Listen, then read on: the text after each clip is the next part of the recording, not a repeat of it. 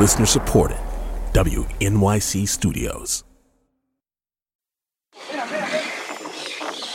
We're going to go back to summer 2016.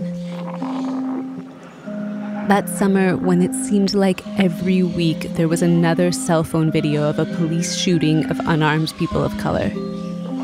This time, it was a black man lying in the middle of an intersection, hands up. Charles Kinsey, a behavioral assistant at the group home down the street. Sitting next to him, his client, an autistic Latino man with a toy truck. Police surround them.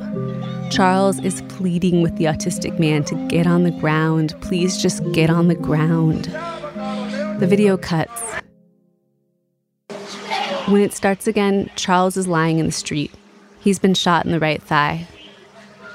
For a couple days, press coverage was all over it. Watch, just moments before the shooting. The victim was a mental health worker who was trying to return an autistic patient to a group home. This one was caught on camera. Yeah, police opened fire on the man as he was lying down. But police would later say it was the other man in the frame they were trying to shoot. The one you didn't hear a lot about.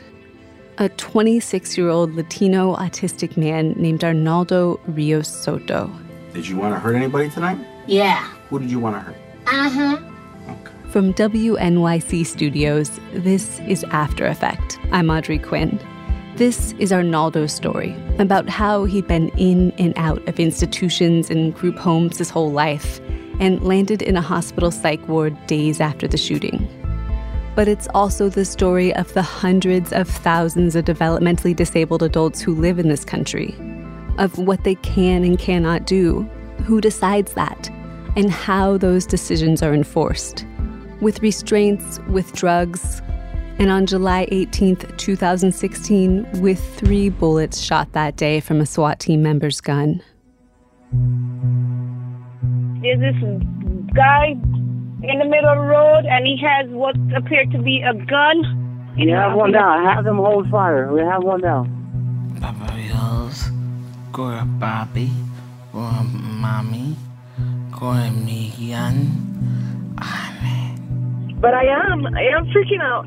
I just want them to be happy, both of them. What kind of a monster could hate disabled people? Who could hate the disabled? And what makes that so horrifying is that actually disabled hate is everywhere. It's normal. Arnaldo.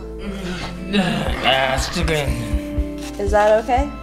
I don't know, honey. It was all the wrong time, you know?